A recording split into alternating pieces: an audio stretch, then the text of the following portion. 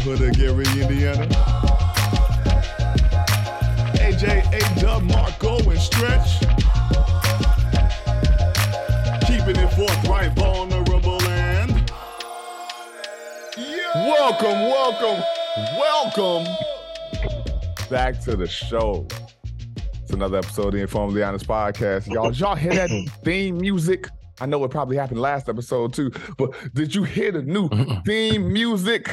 A hot track. Yeah. Produced by Sam Thousand, written by myself. And that's all me. You gotta get your tag. Y'all gotta get his tag on there. Hearing me and all my flat ass yells. Oh no. Oh man. I was like, yeah. It's channeling Busta Rhymes right now. Oh man, speaking of which, before we get into it, do you remember we were in maybe 11th grade, McCrae? I do.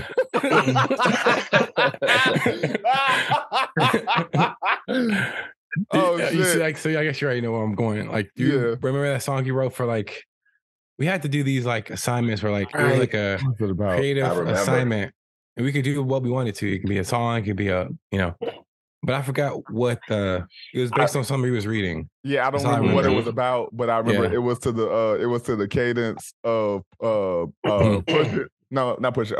Touch it. Yeah. I remember. Right. Yeah.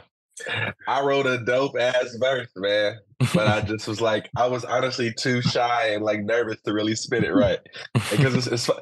And Sean and Tina, he made a fucking beat. It was like me jumping with, super producer and then fucking up. I was like, God damn, this shit was so hot. Like, him and I rehearsed it beforehand. He was like, that's dope, dude, just like that. And then when it comes down to this, he's looking at me like, what the fuck? I said, dude, just like that. He's like, dog, you're falling short. What the fuck? I had the same shit, man. I had stage fright when I finally got to do it. I realized I probably should have practiced it a lot more than I did. And yeah, me too. Because what was it? I got Dre to do the beat because DeAndre could always do it, and he even hit me with the turn it up, and I was like, adrenaline. I know, bro. I know, man. I'm just like watching Sean look at me like, dog, you fucking it up for both of us. I'm like, bro, hit him with that fucking freeway and who's he freestyling with? Cassidy? Like, yo, no. Acapella, man. Acapella. Oh, yeah. Throwing a beat. I don't know. He was saying throwing a beat. But yeah, that was a moment, man. I remember I think I ended something like, we could even stop right here. She already gave us our A or something like that. It was definitely Miss McCrady's class. That moment, man. Shout out to Carolyn McCrady. Yes, sir. Wherever she is, hope she's doing well. The white liberal of every film. Yeah, she used to love her some Neil, man. She used to love her some Neil, bro. Is she? Yo, cut. Know somebody you know? But yeah, it's just funny because it came out wrong. I don't want to paint a wrong picture, man. That's all. So speaking of these like developmental moments in your life, made this question from the new Spider-Man, Across the Spider-Verse. Canon events, right? This is a term that was created primarily in that landscape, pretty much an event that if you think about yourself, if there was a multiverse and in every universe, there's an event that you got to suffer or go through, or not say suffer, but like in their case, suffer. What's an event that you feel like you went through, or a series of events maybe that you went through and you think you got to go through in order to be you in every universe? So, Aaron, I think you said you had one, so why don't you start us off? Yeah. Well, first off, Brother Johnson, Brother Ishmael, I'm sorry. Excuse me, Deacon Thomas. Brother, I just want to start off by saying that's a fantastic question. All right. Let me try to get focused here. I'm gonna probably have to say the issues, like the troubles. I don't know how, I guess, deep I want to get into this, but the drama amongst my family and I early on, man. Like the early childhood traumas, I guess I should say. Now I can honestly say that I'm grateful that it happened. It took a long time. And I kind of feel like in these canon events, like the Marvel universe and shit, there comes a point where they kind of reach that stage as well, where they kind of get it, you know. And that's kind of where I am. It took a while, but just like the physical, emotional abuse and shit like that, I really don't think I would be me without at least that degree or that level of challenge or like suffering early on before I kind of, got any real grasp on what a lot of shit meant, So without by all means, we could talk into the deepness of where you are. We ain't got to get into the details of what happened if you don't want to. Let me ask this. Yeah, you see me reaching for my water. It's about to get, no. I'm just saying because like, oh, sometimes we could talk on the outskirts of stuff, and by all means, that's details of your life that you might not want, out on the internet. Let me ask, because you say, I don't know, for like, let's say Marvel characters or whatnot, I don't know that they accept them as like things they're grateful for as much as just the shit that they have to deal with the results of. So in your case, do you feel like you've reached a point of just acceptance? Do you feel like you reached a point of forgiveness? Do you really feel like what is your place at now in regards to those childhood traumas and the people who committed them against you? That's a very good question. I guess, just getting back to what I said, where I feel like there's a point where the characters, like, it makes more sense to them. I don't know if they're necessarily grateful or whatever, but I just feel like there's a point in those movies where even after it might take somebody having to like remind them or like, explain it to them in a different way for them to like realize, oh shit, this is why I am where I am now. Man, the fucking forgiveness part, I feel like I've been there for a while. Just because I've seen my father since, I mean, like over the years, it's actually been years since I've seen him now, but a while ago, over the years, I would see him from time to time. And there were times when I thought I was ready and I saw him and all that shit came rushing back, like just the same. And like, it wasn't that I wasn't even tripping so much that all the shit came rushing back. It was that it all came rushing back and I still wasn't ready for it. Like I wasn't ready to accept it then or, times prior. And I wanted to run the same way I did in the past. That's how I knew, like, oh shit, yeah, I'm not ready to forgive this dude. Right. I could talk a lot of shit, but I think like since then I've seen him and it's been a lot lighter. Like the experience is much lighter, at least for me, I don't have to like be all lovey-dovey and all that shit if it don't feel real. But how you say you can forgive somebody from afar as long, but it's obviously got to be like genuine in your experience. You know what I mean? Yeah. it can feel as genuine as you wanted to, boy. It could. There can always be how should I say, like distance limitations. Like I can forgive you as long as you across the street. Nah, I mean, like I'm not holding. I'm considering it forgiveness because I feel lighter. Like I'm not holding that same anger and frustration and shit the way I used to. Like I was holding on. Like I feel like I've been able to let go of some shit and do my part. I can't control whether he does his or whether, you know what I'm saying? What he does about his part. I'm more so talking about this shit feels lighter for me. So I feel like I can handle myself better in those situations now than I did when I felt like I had no control. Right. Sorry. So I feel like that did not answer your your question necessarily, but it did because mainly I'm just asking, like, you know, where are you now with it? Because you had mentioned that those heroes usually get to a place where they can deal with it, and so got you. Well, I feel like, so where am I now with it? I still attribute moments of like lack of self-worth. Like I still realize that I'm still working on my child self, you know?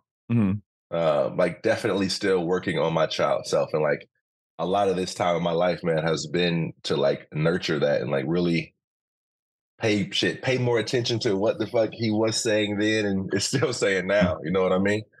Like that, and self-worth is a big thing, bro. That that plays a big role. Even like standing up in front of, like I was telling you guys, I got a new job and we had this big orientation type situation. The CEO was there and they wanted to introduce the new people, and even things like that I can like attribute. I can go back to moments then when I first felt that sense of like anxiety or fear or whatever, and it kind of got ingrained via different forms of abuse or whatever, and just that feeling of lack of self-worth. And I can still trace that shit to like moments of my life now. I'm just able to handle them differently. They don't feel like they have the same. I'm not saying, oh, sometimes I do want to run for sure, but it's like I'm less likely to come to that shit and realize I have other options, you know? So that's, I feel like I'd say where I'm at right now. I've created a little bit of space between me, like I've created enough space to see that I have other options outside of just running every time that shit comes up. So yeah, very much feel like some drama, some sort of thing that it had to be to the same degree, as long as it like fucked with my self-esteem and like my sense of worth. Like whatever universe I'm in, I would have to have something like that to like help push me and drive me deeper to ask different questions in my life and figure out what the fuck it really means to me, you know? So you believe yourself to know, like, you're saying in every universe you need to go through a pretty detrimental level of childhood trauma. I'm not saying. I don't prefer that. no, I do not prefer that. I'm saying, that would kind of be what this equates to. You're saying like, hey, in Earth 888B, that kid got to get kicked in the chest a couple times when he's 6 years old in order so he can learn. All right, I just want to say, for anybody who's been through some shit or something similar, yes, I did laugh genuinely when he just said kicked in the chest. I did. I'm sorry, yo. I'm not promoting abuse or of any kind. That shit was just funny, dog. You know what I'm saying? We have to be able to laugh. You know what I'm saying?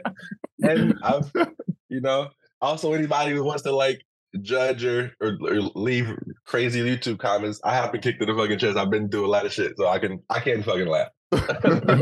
You're fine. But like, I just feel like something on that level that fucked up my self-esteem. Like maybe it didn't have to be severe abuse and stuff, but like something to that same degree that fucked up my self-esteem or self-worth. And I've been like, it's got me asking different questions about it. It kind of helped me look over the years where my attention was going. You know what I mean? And like, did that shit serve me or not? I don't know if I would have been driven as deep versus, you know, like I guess I would have been. Let me ask this, because I don't know if trauma the source and something else is the catalyst, or was trauma the actual catalyst? So like this point of growth that you're talking about, of, you know, like dealing with your self-esteem and dealing with your self-worth and all those things, was you wanting to recover from the trauma the catalyst, or did something happen or some relationship you had was that the catalyst for wanting to better yourself and actually address those traumas that you had?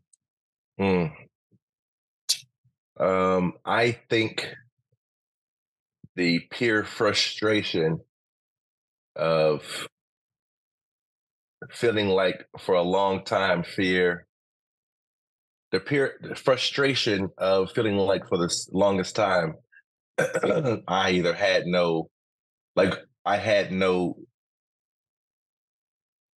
control or like no option in a lot of in regards to my suffering. I was like, oh fuck, this shit is just automated. I have no control over this. It's always running. It's whether it was like art, approaching a painting, like an art project or whatever. Just the pure frustration of like always being curious. I was always curious about a lot of things, but especially like life, religion, whatever the fuck, spirituality, whatever. So curiosity and ambition, pretty much. Like personal ambition. The fucking frustration. I remember mostly being so frustrated of like, there's got to be something else. I can't live like this forever. I can't experience life through this perspective or through this view forever. This cannot be. And it's just feeling like I got that underlying shit always, all the time. Just the fucking frustration. And I guess I should go a little bit further and say family members of mine were exposing me to different things spiritually that showed me that there were other options, but it took me 20 plus years to even take my own journey into even really discovering that outside of hearing stories and then repeating them. That shit don't mean nothing. You know what I mean? So I honestly, I attribute it, I think the wrong view, the wrong identity. I'm not even, for lack of a better word, not trying to put so much energy into good and bad, right and wrong, but just the unhelpful view that I took came from really, really absorbing and taking in this idea that I was worthless. That came from the physical and emotional abuse and watching my family go through the same shit.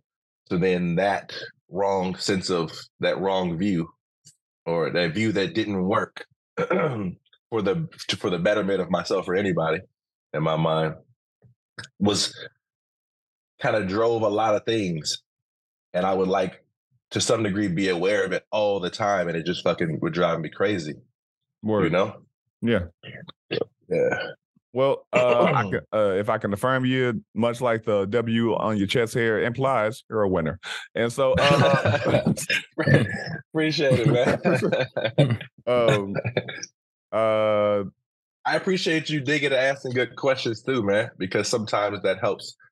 That'll help me give an answer that perhaps I haven't really thought of. You know what I'm saying? Most definitely. And I think that's we talk a lot about, how we're having these conversations and perspective and all of that. So I think us having follow-up questions for each other is always helpful. Marco, AJ, y'all want to jump out there? Y'all need me to go? I'll go with one. It's a little bit lighter, and I think we probably have a few throughout our life, and it probably don't have to be. I think it have to be the exact same event, but something that maybe had the same outcome. Okay. So, for instance, I'll give so when we were young and coming out of elementary school and whatever. Shout out to Banneker Achievement Center. Shout out to Banneker Achievement Center. Shout out to the Bobcats.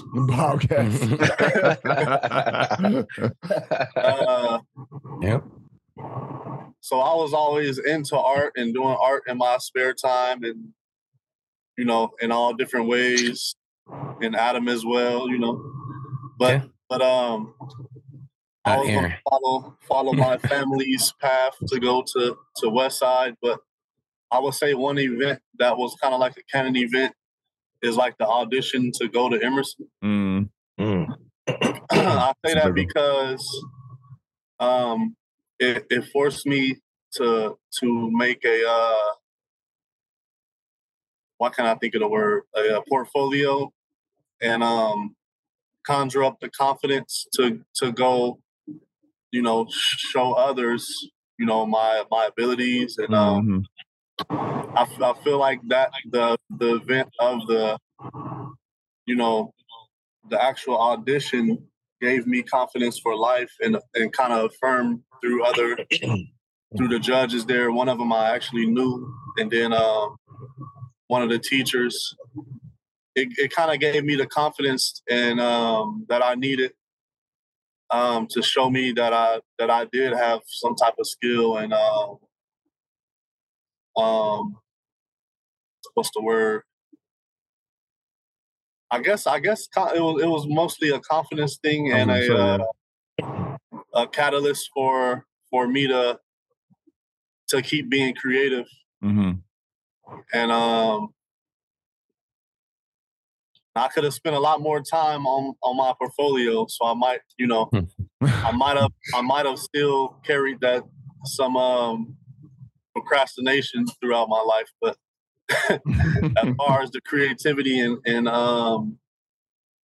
the confidence, I think it gave me that. So that was one that I could think of like on the spot. That's a really good one. And yeah, really. What's funny is I don't even know if it occurred to me. I'm like, oh yeah, getting into Emerson probably is like a really big Canon event. And for meeting like my friends, like my main friends for my life. And I mean, not meeting, I mean, I pretty much already knew y'all except for Aaron. But yeah. It was I think I would do it again, Definitely. Yeah, that's crazy. Yours essentially is like it's the catalyst for us coming together, and then now it turned into this. Turned into this. It merges y'all universes. Yeah, man. I didn't even think of this in a artistic, and I can't go back now because I don't want to steal your answer. but I'll gonna be whack. You can have more than one. I'll say this much though. I'm not gonna use that as my answer, but I'm gonna just agree. Like that definitely is. I think that's something for all of us, because, like, I still create things and just have that same like mentality of not deadlines for assignments, but like I want to get this done so I can move on to the next, kind of as if we're in like Miss White's class or something. But for me, I guess I'll go now. But I guess for me, I've been trying to figure out what, like, and I guess for me, I'm gonna go with my adoption, and like, and I would say like recently when I say recently, I'll probably say, I don't know, like the last 2 years or so, maybe 3. But basically, I've been thinking about it probably the most that I ever have, because like as a kid, I'm not saying never crossed my mind, because it did, but I wasn't as like curious about things. Like, I just like, I knew that I was adopted from like the youngest that I could recall. So there was never like this shocking, like when you hear stories about, a family sat their 18-year-old down to tell them they're adopted. If you ever, as an adopted person, I'm gonna let you know that's a terrible idea to not do that. It's best to just tell them as soon as they're old enough to understand. I mean, there's no, well, I mean, there could still be some level of animosity, but I mean, at least they can deal with it as they grow, versus spending, almost 2 decades of your life thinking, although I feel like a lot of times you can just tell, like these can't be my, there's no way I came out of this, woman. I look nothing like her. Yeah. There's no way my niggas that long. There's no way, dog. There's no way. So you had moments that you thought that and kind of just didn't want to go into thinking about. No, I knew I was out there since I feel like I've always known that. So there was never I never got old enough to think that, because I'd have been informed as like age 3 or something, 4. So I was like, oh, okay, and I didn't at the time, I didn't think anything of it, like, because my parents, that's kind of a young age to even be able to kind of process that, Yeah. I mean, that's the beauty of having the parents that I had, because they were. I'm not saying they were the best parents on the planet, but for me in my situation, being an adoptee, and for me, I always think about, like, what if my biological parents were like on drugs? What if they were, doing this? What if it was only one of them because one ran off? Like, and I'm like, I could have been, and I was born in Dayton, Ohio, which is not a great place to raise a kid. So, like, who knows? Yeah, I mean, who knows what my life would have been? Like, and then another thing, with the air quality being bad from like the fires and stuff. My mom texted me, like, it was like the first week of this, like a few weeks ago, and my mom texted me to ask me like how I was doing with the air quality, because I actually used to have asthma as a baby, and that's what she was. And that was the reference, and I was like, I mean, I don't need more, so I basically just like, I don't need to have this anymore.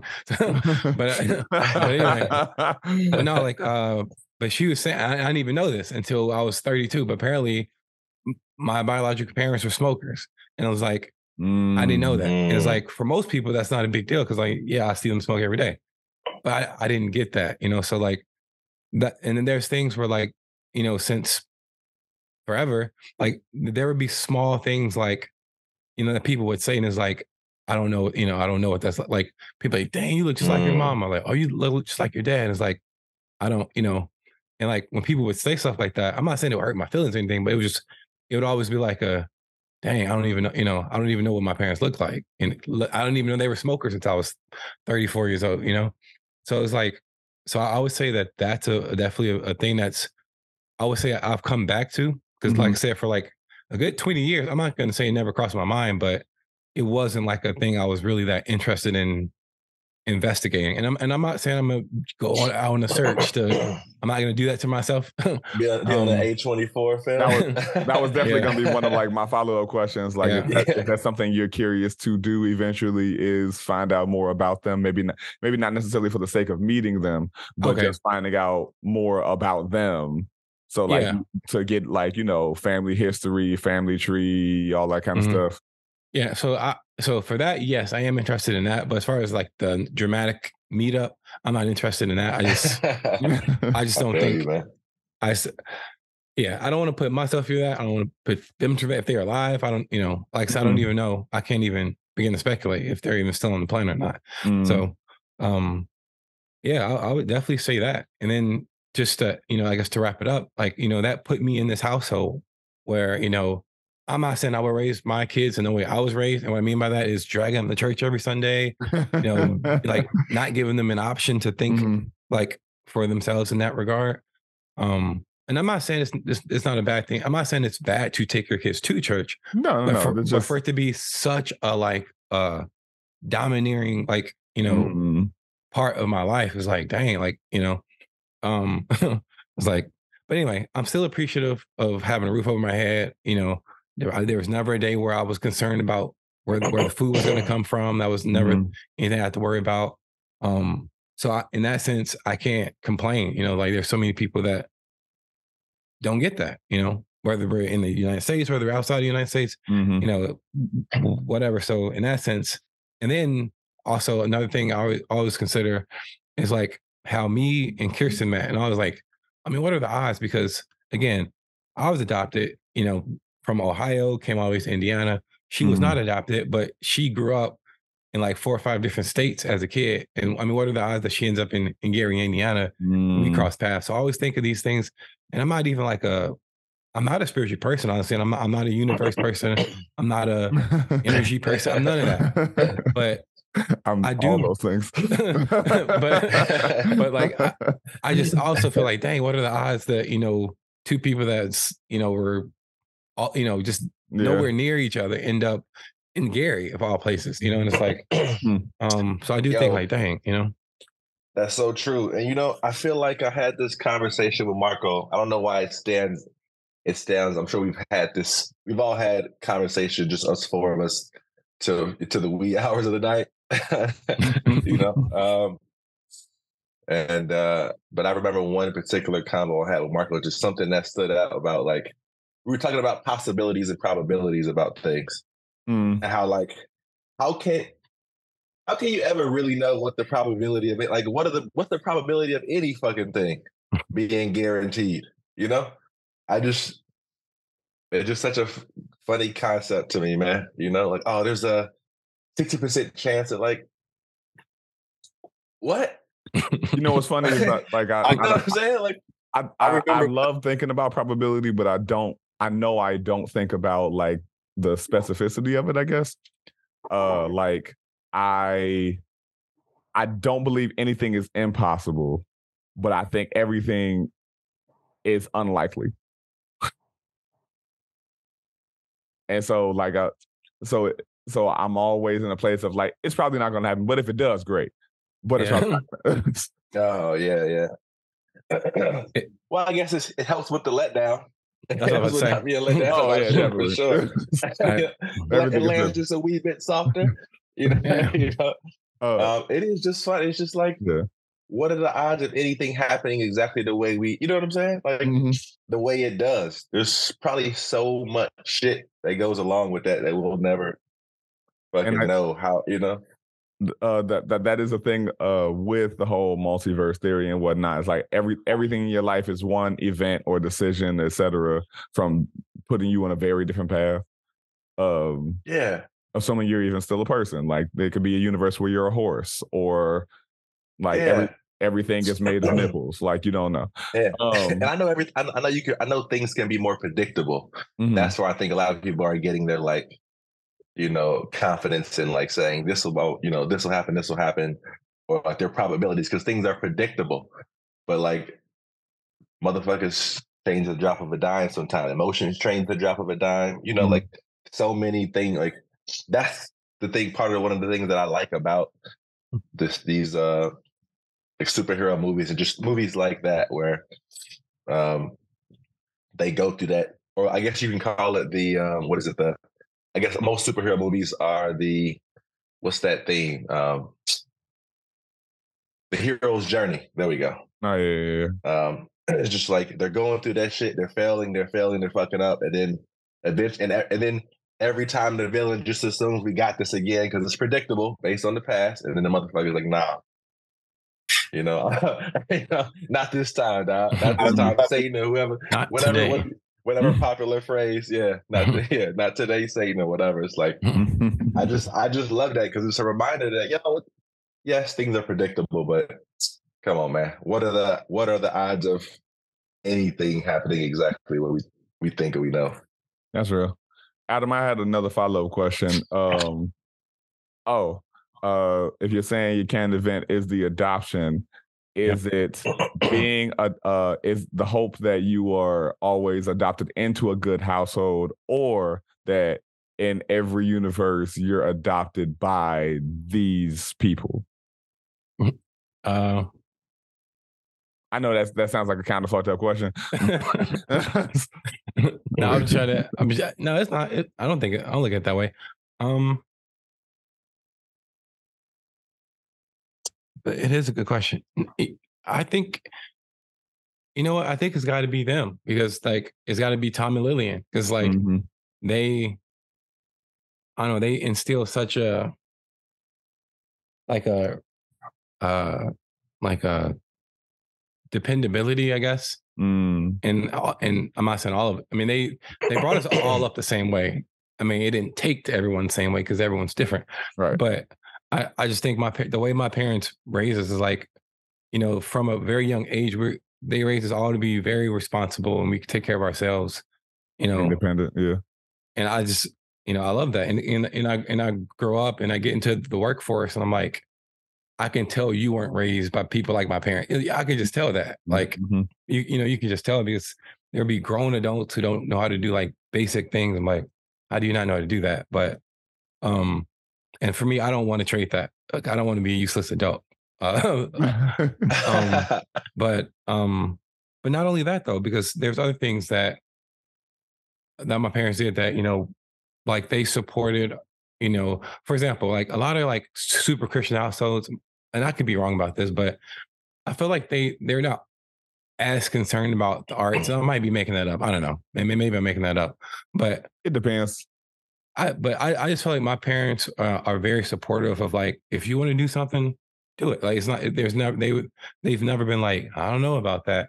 I mean, the closest thing I could say my parents were, which is odd because like almost everybody in my family was in the military at one point, but, and I think it was a timing thing. But when I told my parents that I wanted to join the Air Force, my dad was like, I don't know, because this was like 2008, 2009, the war in Iraq like was like, taking the Iraq war at the point. Yeah. Time, right? Yeah.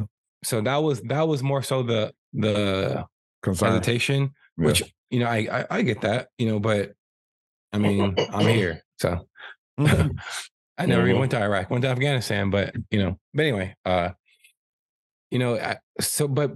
besides that, they've always been super supportive. Like, if you want to do that, like, like when I left the Air Force, they're like, is that something you want to do?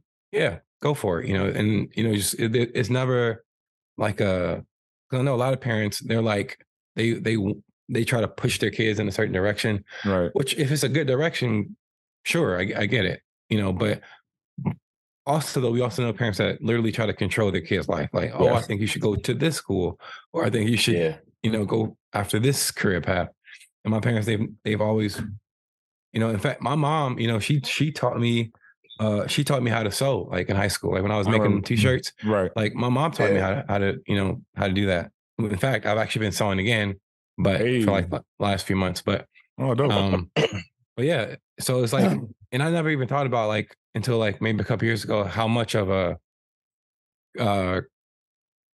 creative my mom is, because a lot of times this is kind of like a term that we use in our kind of like in our youth, whatever. Yeah. But my mom, she's in her 60s, like she's very much a creative. Like, she makes blankets, she makes, she sews, she crochets, she does all these things. I'm like, and then my dad is the same way. Like and a lot of stuff, like the building aspect that I like to build and, creatively put things together. I get that from him. So like, it's almost like, although I'm adopted, I've still taken these traits from my parents, from both of them, absolutely, and kind of put them together because I do things that they both do. Like I'm not saying I like to cook, but I think I'm a pretty good cook, and my parents taught me how to cook. Parents these days don't teach their kids how to cook. So, so I'm appreciative. Tell you about these kids these days. They don't know shit. It's valid. It is valid. But I love that, Adam, man. I'm sorry. No, go ahead, bro. No, I was just gonna say that that's a big testament to his parents, man.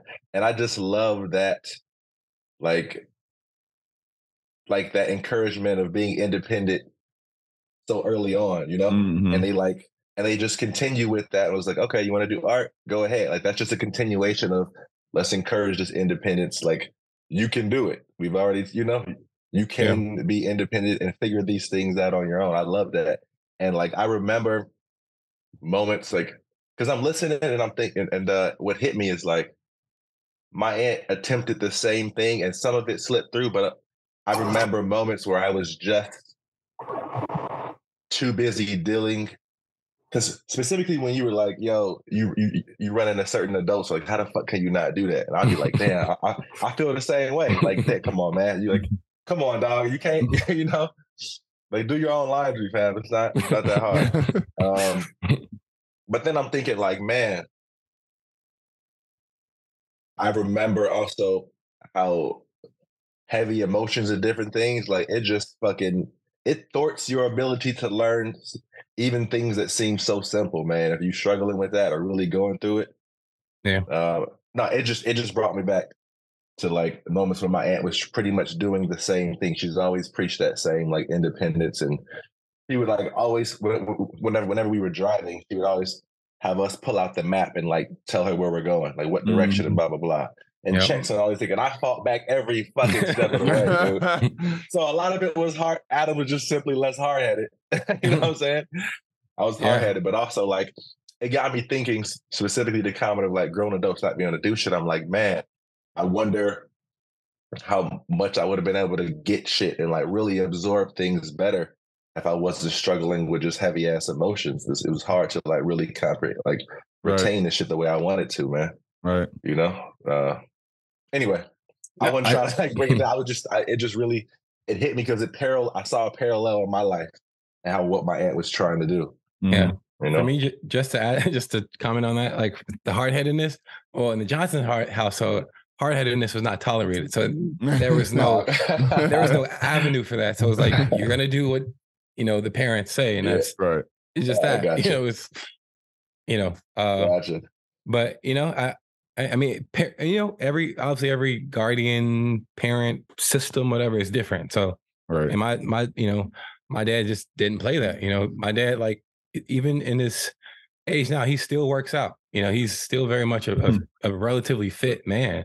And like, even in his older years, he would still whoop us and beat us. And I know we're not supposed to do that to kids, but I was about to ask that. Okay. I was about to ask that of all of y'all, but like, and I know Marcus has to go too. But I was about to, Marcus, my bad, you did. My bad. I was about to ask that, like, because I don't remember ever hearing about. I know I got my ass whipped, and I know I deserved a lot of it. But I was wondering about the rest of y'all, man. I don't know that it was like that. I don't know that I knew that y'all got, whipped, or maybe you just didn't do enough shit to get whipped. Oh no. My mom was. We all did. Yeah, my mom was the disciplinarian. My dad was the jokester. But as all y'all know. But yeah, I think the worst 2 beatings I ever got. My mom whooped me from around. Y'all remember how my room used to be around the hallway? Yeah. I get like down the hall, then bathroom. like behind the wall in the hallway. Yeah. Gotcha. And so my mom got the longest belt she had when me and Jamal were fighting once. Slung the belt around the wall so it like wrapped and lashed me across the back like a slave. And so that was one of the worst ones from her. And then my dad, because he didn't really discipline and all that kind of stuff, whenever he did, it felt more, like his disappointment felt like the whooping. Oh, yeah. And so I remember after I got kicked out of Tolliston, I think I've said this before, but after I got kicked out of Tolliston and I still wasn't doing my fucking homework when I went over to King to King, I had like a G in art. I always forget about that. He was like, and he was like, dude, he's like, what the fuck? And he was carrying a Post Tribune. And he rolled it up and smacked me across the head with it. Because he was like, what the fuck are you doing? He was like, bro, no son of mine, I love anime this goddamn much and get a D in art. He's like, yo, turn on the fucking Dragon Ball Z or something. I was like, the art class was kind of whack, man. It was so bad. Like, it was I just wasn't trying. It was terrible, bro. Was Smith Todd Blitzer the teacher there? Because I know he was teaching at Kennedy King for a little bit. Or was it Word he was teaching that? I think it was Word he was teaching that because I don't remember. I think we had a woman. Did we have a teacher? Like, I just remember it being in a room that wasn't really our room. It looked like it used to be a woodshop room. Oh, okay. I could teach this art class, man. I just remember like all the classes were bad, but it was so remedial. That's how I knew I wasn't trying. It really was. Like we were in 7th grade. We were in 6th grade, 7th grade doing fractions, and I was like, man, I did this when I was 7. Like this is some bullshit. They were like, all right, today in the art class we're gonna be doing paper airplane. Yo, that might have been a real thing. They had us painted as the art project. Like it was bad. And I'm not even the visual art. I'm the one of us that's not a visual artist. And I was like, this is stupid. Like, why are we here learning about primary and secondary colors? Like, what are we doing? That's crazy. That's funny. And so I definitely got beat. My mom did most of the beating though. Yeah, my dad was the enforcer. Both of my parents did some whooping, even Lillian. But obviously, I would much rather my mom spanking than my dad. Obviously, my dad, like, dude, he had this belt. My dad worked in the steel mill. They're just different characters. Like, he had this leather belt, this thick, like, it had to be like, I don't know, maybe a good 1/8 of an inch, which that's pretty thick for leather. I mean, that's like, so that's what what he would use. And it's like, man, and like I said, my he's not no small dude. Like, he's a big dude. So that wasn't a pleasant time. But in real life, if I really think about it, I think I've heard Adam's dad say like 30 words in my entire life. No, he a preacher, so or minister, I guess. I think it was just, we were young. Yeah. Like by the teenage years, you were driving or I was driving and just didn't see him that much. But I was like, as I think about it, I talked to your mom way more than I ever talked to your dad. Well, yeah, because he was never, not that he was not a deadbeat dad, but he literally was just at work. So, because the time that we would be at the house, he would be at work. And I was never there. Or, like, I guess you could say, like, in our years of growing up, like, he would probably get home about 6 or 7. And that, so if we're at the house, he's probably at work. And then I never wanted to be at my house late anyway, like later in the day. So we were probably out somewhere. So that's probably sense. The reason. Word. But yeah. But shout out to them, Tom and Lily and the great people. What is mine? Okay, so I think my Canon event is Adam smacking the shit out of me and telling me I'm not a fighter. I'm not a fighter at all. That's funny.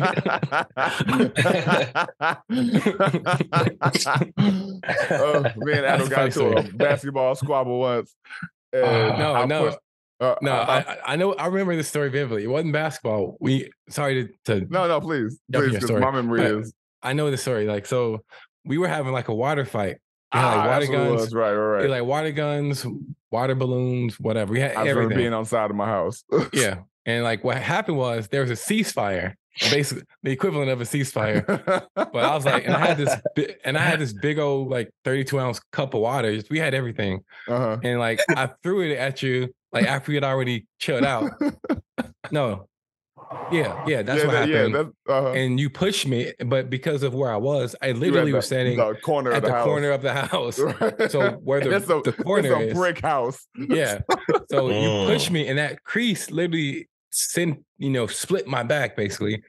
And that sensation did not feel good, so I slapped you. Like, that was bad. Like overhead. Like it was such a reactive slap. I didn't even know it happened. Like it took me a second to realize it happened. Yeah, I remember that. In my whole brain, I went, okay, so that's the end of this squabble because I don't think I'm gonna retaliate after that. So apparently I'm not a fighter. Okay, I thought he actually told you.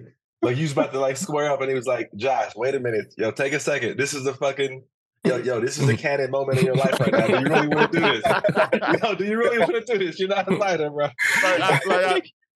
When you just realize some shit, like in the moment, you go, I don't think I'm actually gonna fight. So I guess that's not the person I am. I don't even remember feeling like fear or like I think I may lose if I try to fight. I just remember going, I think that's where the sentence ends. That was the period right there. Like I was subject, he was predicate. Be enlightened. Yo, get you with that catchphrase. Just say what you want. But no, that's what I mean. Like, I don't. I think that's the funniest part to me was like, it wasn't like I went, oh man, if I continue this, it's not gonna go well. That was just, it was all reaction. Like the reaction of like, hey man, come on, we stopped. And then, hey man, that fucking hurt. If you could have gotten back on that corner, man, you could have done some damage. Literally. And then everything God. Was just like, yeah, I think that was the end of that. Yeah, it's funny because it kind of just fizzled. It was like, we both stopped. Like, I don't know what we're supposed to do after this. It literally was reactionary, like you said. Like it literally was because it was so quick. I'm like, oh damn, I just really slapped this dude like that. But I mean, like when I say this, it hurts so bad though. Like no, I don't doubt that. Like I just had to. Like something needs to be done here. I feel like he was like, yeah, you were wrong. Like something needs to be done. But you know what though? Mean. Yeah, when it's that painful, you got to do something, man. No, yeah. There actually was another time. There was no retaliation because it was an accident. But do you remember? My memory for these things are crazy. But this was we were actually wrestling we were at Banneker. You know, maybe like 3rd, 4th grade, and I don't know what happened. But all I remember is I bit my tongue. But you know, with the sharp teeth, whatever they're called. Oh yeah. Yeah. So one of those like went in my tongue. Oh shit. So you know, aggressively that there was a hole in my tongue. I'm not saying you can see through it or anything, but there was like definitely was a puncture. Yeah, there was a puncture, and that shit hurt so bad. Sure. And you know, I went inside, rinsed my mouth out, and like you know, later in the day, you know, being the hot sauce addict that I am, completely forgot about that. You know, put hot sauce on my food and going to eat, and I'm like. It's just like, I just paused like, man, this is crazy. Because there was literally like a hole in my tongue for a few days until it, you know, closed up. Right. Yeah, that crap hurt. Oof. Yeah. You said that happened because me and you were wrestling? Yeah, like, I don't know what happened, but like, you know how kids are, you know? Yeah, definitely. And then I bit my tongue. Like I say, it wasn't, obviously nothing happened on purpose, but but I just stopped whatever we doing. I just stopped and just went inside. Like, all right, I'm done. If it's 3rd or 4th grade, we were definitely on some WWF. Yeah, I was about to say we had some real extreme matches. Outside. Absolutely. Y'all remember the bridge? Like that it was like the wooden playground, and there was that bridge, and we used to have like these Royal Rumble type matches on the bridge, but it wasn't a sturdy surface, so that kind of made it more fun. Because we would try to like we would try to push people off the bridge. This was at King or Banneker? Okay. Banneker, it's funny because I was doing that same shit with Lamont and Nobel. It's funny, man. It's just funny how worlds collide like that, man. Yeah, wrestling was it was influence. Very influential. 90s? Hell yeah. Yeah, wrestling was everything at that time, man, for real. Yeah. I mean, it had to be the peak. I feel like.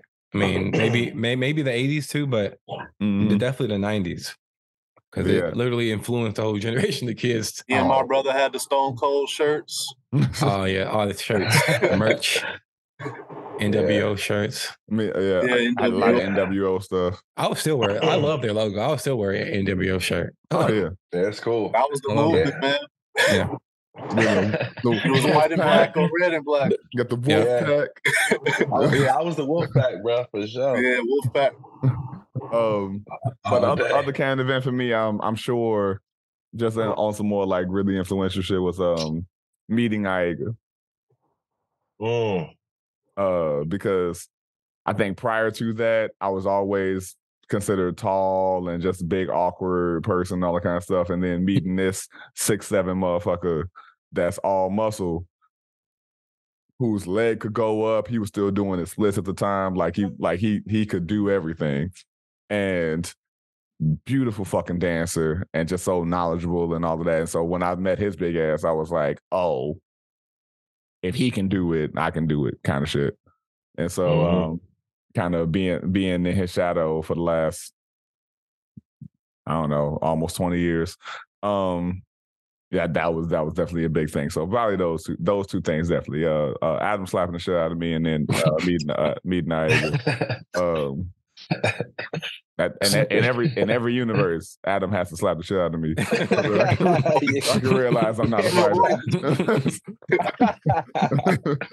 Man, I don't think I'm not a fighter either, honestly. I think I will and have fought in other situations and whatnot. But I'm like, that was the time I was like, oh yeah, like there's no like reactionary thing like, oh, we gotta throw hands now. Yeah. That's not just a go-to thing. Yeah. Honestly, I'm not gonna lie. Like sometimes I've had these thoughts like, man, I kind of want to get into a fight just to see if I can fight. I don't even know. Like, cause like I haven't been in an adult fight. So like it's not the same as being in a fight when you're in the 5th grade. Yeah, for sure. And like, dang, I don't want to get in one, end up in the hospital though. The thing is, you don't know who got skills now. Yeah. Yes. Dude, and so also many I don't know people, what I'm capable of. So many people have their Canon events when they get their ass whooped and realize, oh shit, I'm not what I thought I was. That's a lot of people's Canon events, man. Like you gotta and they say like a lot of people who can actually fight are real calm in those situations because they know they can fuck you up. And it's motherfuckers that are loud and shit like that who can't. Yeah, I was about to say I've had moments where I had a weird amount of restraint for not fighting people that I probably should have. Just and I literally would be thinking like, damn, I'm really about to hurt this person. Like for real, like the amount of rage in some instances, and just like I had like calculated like, yeah, I'm gonna do this and that and this. And I knew and I couldn't go and just really hurt that person because I know I was going to. And it was weird that I was so I was just so clear with it at a young age. Yeah. Yeah, that's what's but sometimes you do have reactionary stuff that, absolutely. It just happens so fast that you do something. Yeah. Hey, bro. I know this is so crazy. This is about to be some wild shit, but I really wish Mike Tyson was on this fucking episode, man. Really, yo, man. All right, that's my, that's what I got. So real quick in our last couple minutes, I do want to do this. We always circle back to music in some ways, and so we're talking about Canon events and DJ Canon, one of the pioneers of the game, Gangsta Grizzlies. Canon. Try to insert that. But that's definitely do it somewhere. Yeah, that definitely gotta find that. When you hear that tag, what's the first song that comes to mind? I'm throwing mine out there to make sure none of y'all take it. The Art of Storytelling Part 4, Andre 3000's verse. God damn it. So I walked in the bedroom. Thought to myself, that's the shape of things to come. She said, why in the club you don't make it precipitate? Make it rain when you can make a thunderstorm. I'm like, why? The world needs sun. The world needs sun. Yeah. It's my favorite part. The world needs sun. Yo, that's the best. He got the best one, Black. He got the best one. For me, like it's not that I don't even remember any lyrics from the song, but I just remember the song. But there was a Lil Wayne song. I honestly think it was called Canon, actually, and it was one of those songs where like we've all heard them. Where like the Canon, they put the verse in between them saying it. Exactly. They used the sample as a word of the verse. Yeah. So, and I that think was a big song. Yeah. I remember this was like the era where like I was hanging out with like. I mean, I always hung out with Lamont, but I was hanging out with Lamont a lot, and he was really all about Wayne and this point of his life. The beat was epic. It was like, it was. Yeah, so I just remember that song for some reason. And really a lot of Lil Wayne mixtapes, really because of Lamont. But I would say that song, honestly. I want to go back and listen to a lot of those the mixtape era, like the mid 2000s. It was actually pretty decent, man. Those mixtapes, I would say, was better than some of his albums. That's a lot of people. Yeah. The thing I like about mixtape or liked about mixtapes was like they didn't necessarily have to be they didn't have to be about like anything, honestly. And which is fine. I don't mind that, you know, as a mixtape. But like when it comes to the studio album, I'm gonna need a little bit more, you know, direction. Like, mixtapes used to be the shit because they will actually, especially Lil Wayne, kind of created the fact that you use the best beats that you like from other artists, and do what you think, what you thought you should have been done, or put your style on it. But that's what mixtapes used to be, and that's and they used to throw some original beats in there, from now and then. But that's what I really used to like about mixtapes, because it would be some beats that I was like, man, I wish so and so would have been on that one or done that. Yeah. And then your favorite artist would do it. And it's like, dang, that it was like a match made in heaven when it came to that. Absolutely, bro. That's what I used to love about like the Fahrenheit 115 mixtape, because you're like, oh yeah, like hearing Lou do a quick verse on like the talking about the or Dead Presidents, or Dead Presidents, like, Chicago, like man, Deadfall. That had to happen. Deadfall, right? Like for me, an iconic mixtape for me is the when Pharrell did the that was gonna be my Canon one. Oh really? I remember he did. There's so many like RZA beats on there. Well, not so many, but I think there's a few RZA beats on there, which, you know, he's one of my favorite producers. So it was, at the time, he wasn't per se. But it's interesting though, because a lot of those, that mixtape stands out in my mind because of the beats that they chose to use. But anyway, I just think that was a underrated era. Although I think most people would agree that it was a great era.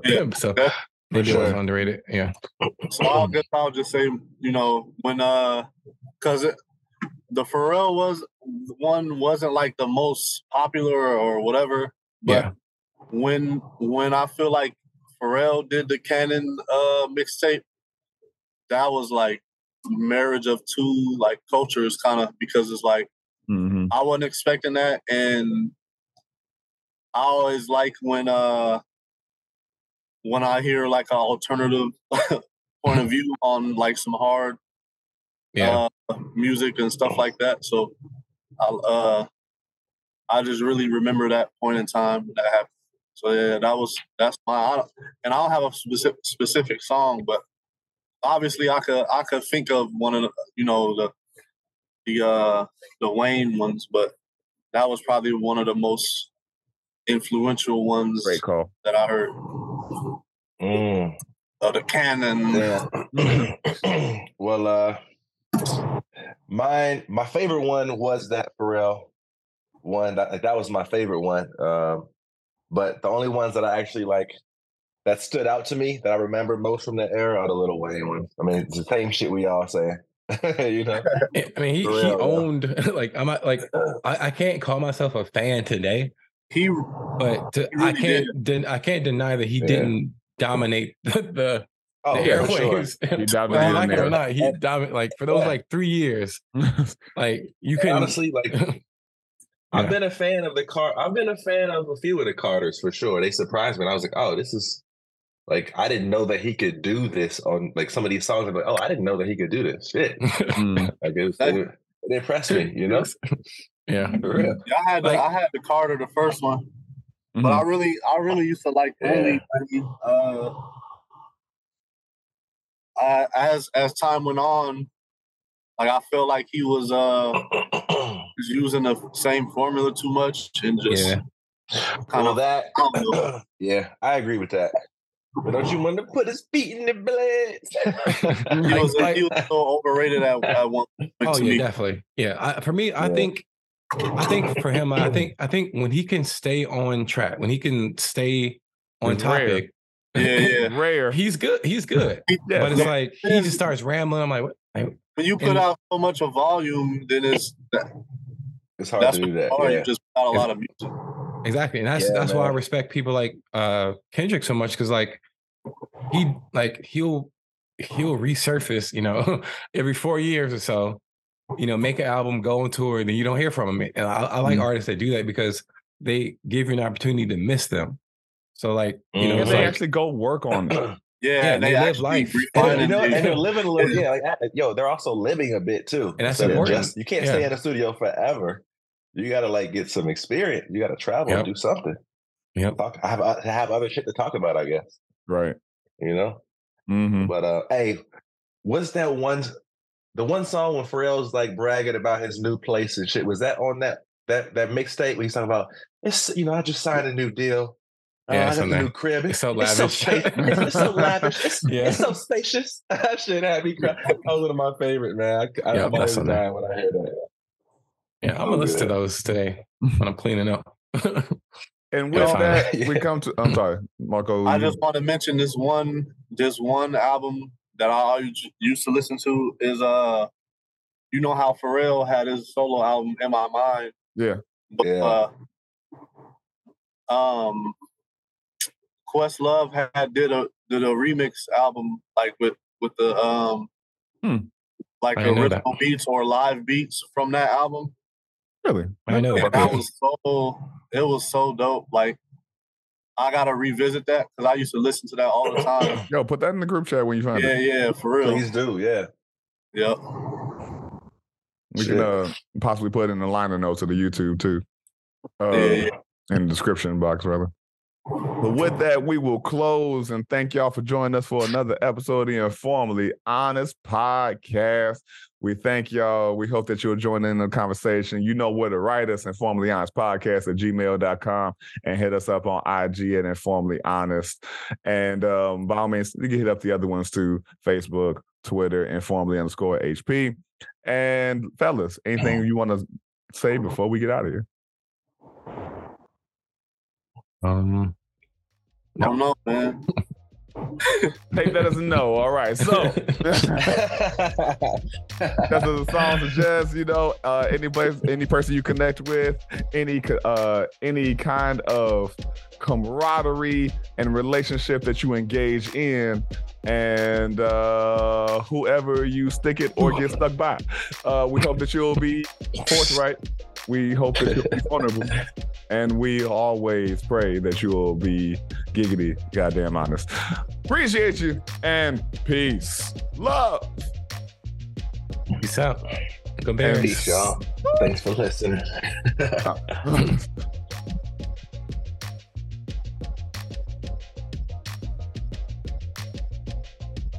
Four brothers from the Miller neighborhood of Gary, Indiana. Four brothers from the Miller neighborhood of Gary, Indiana.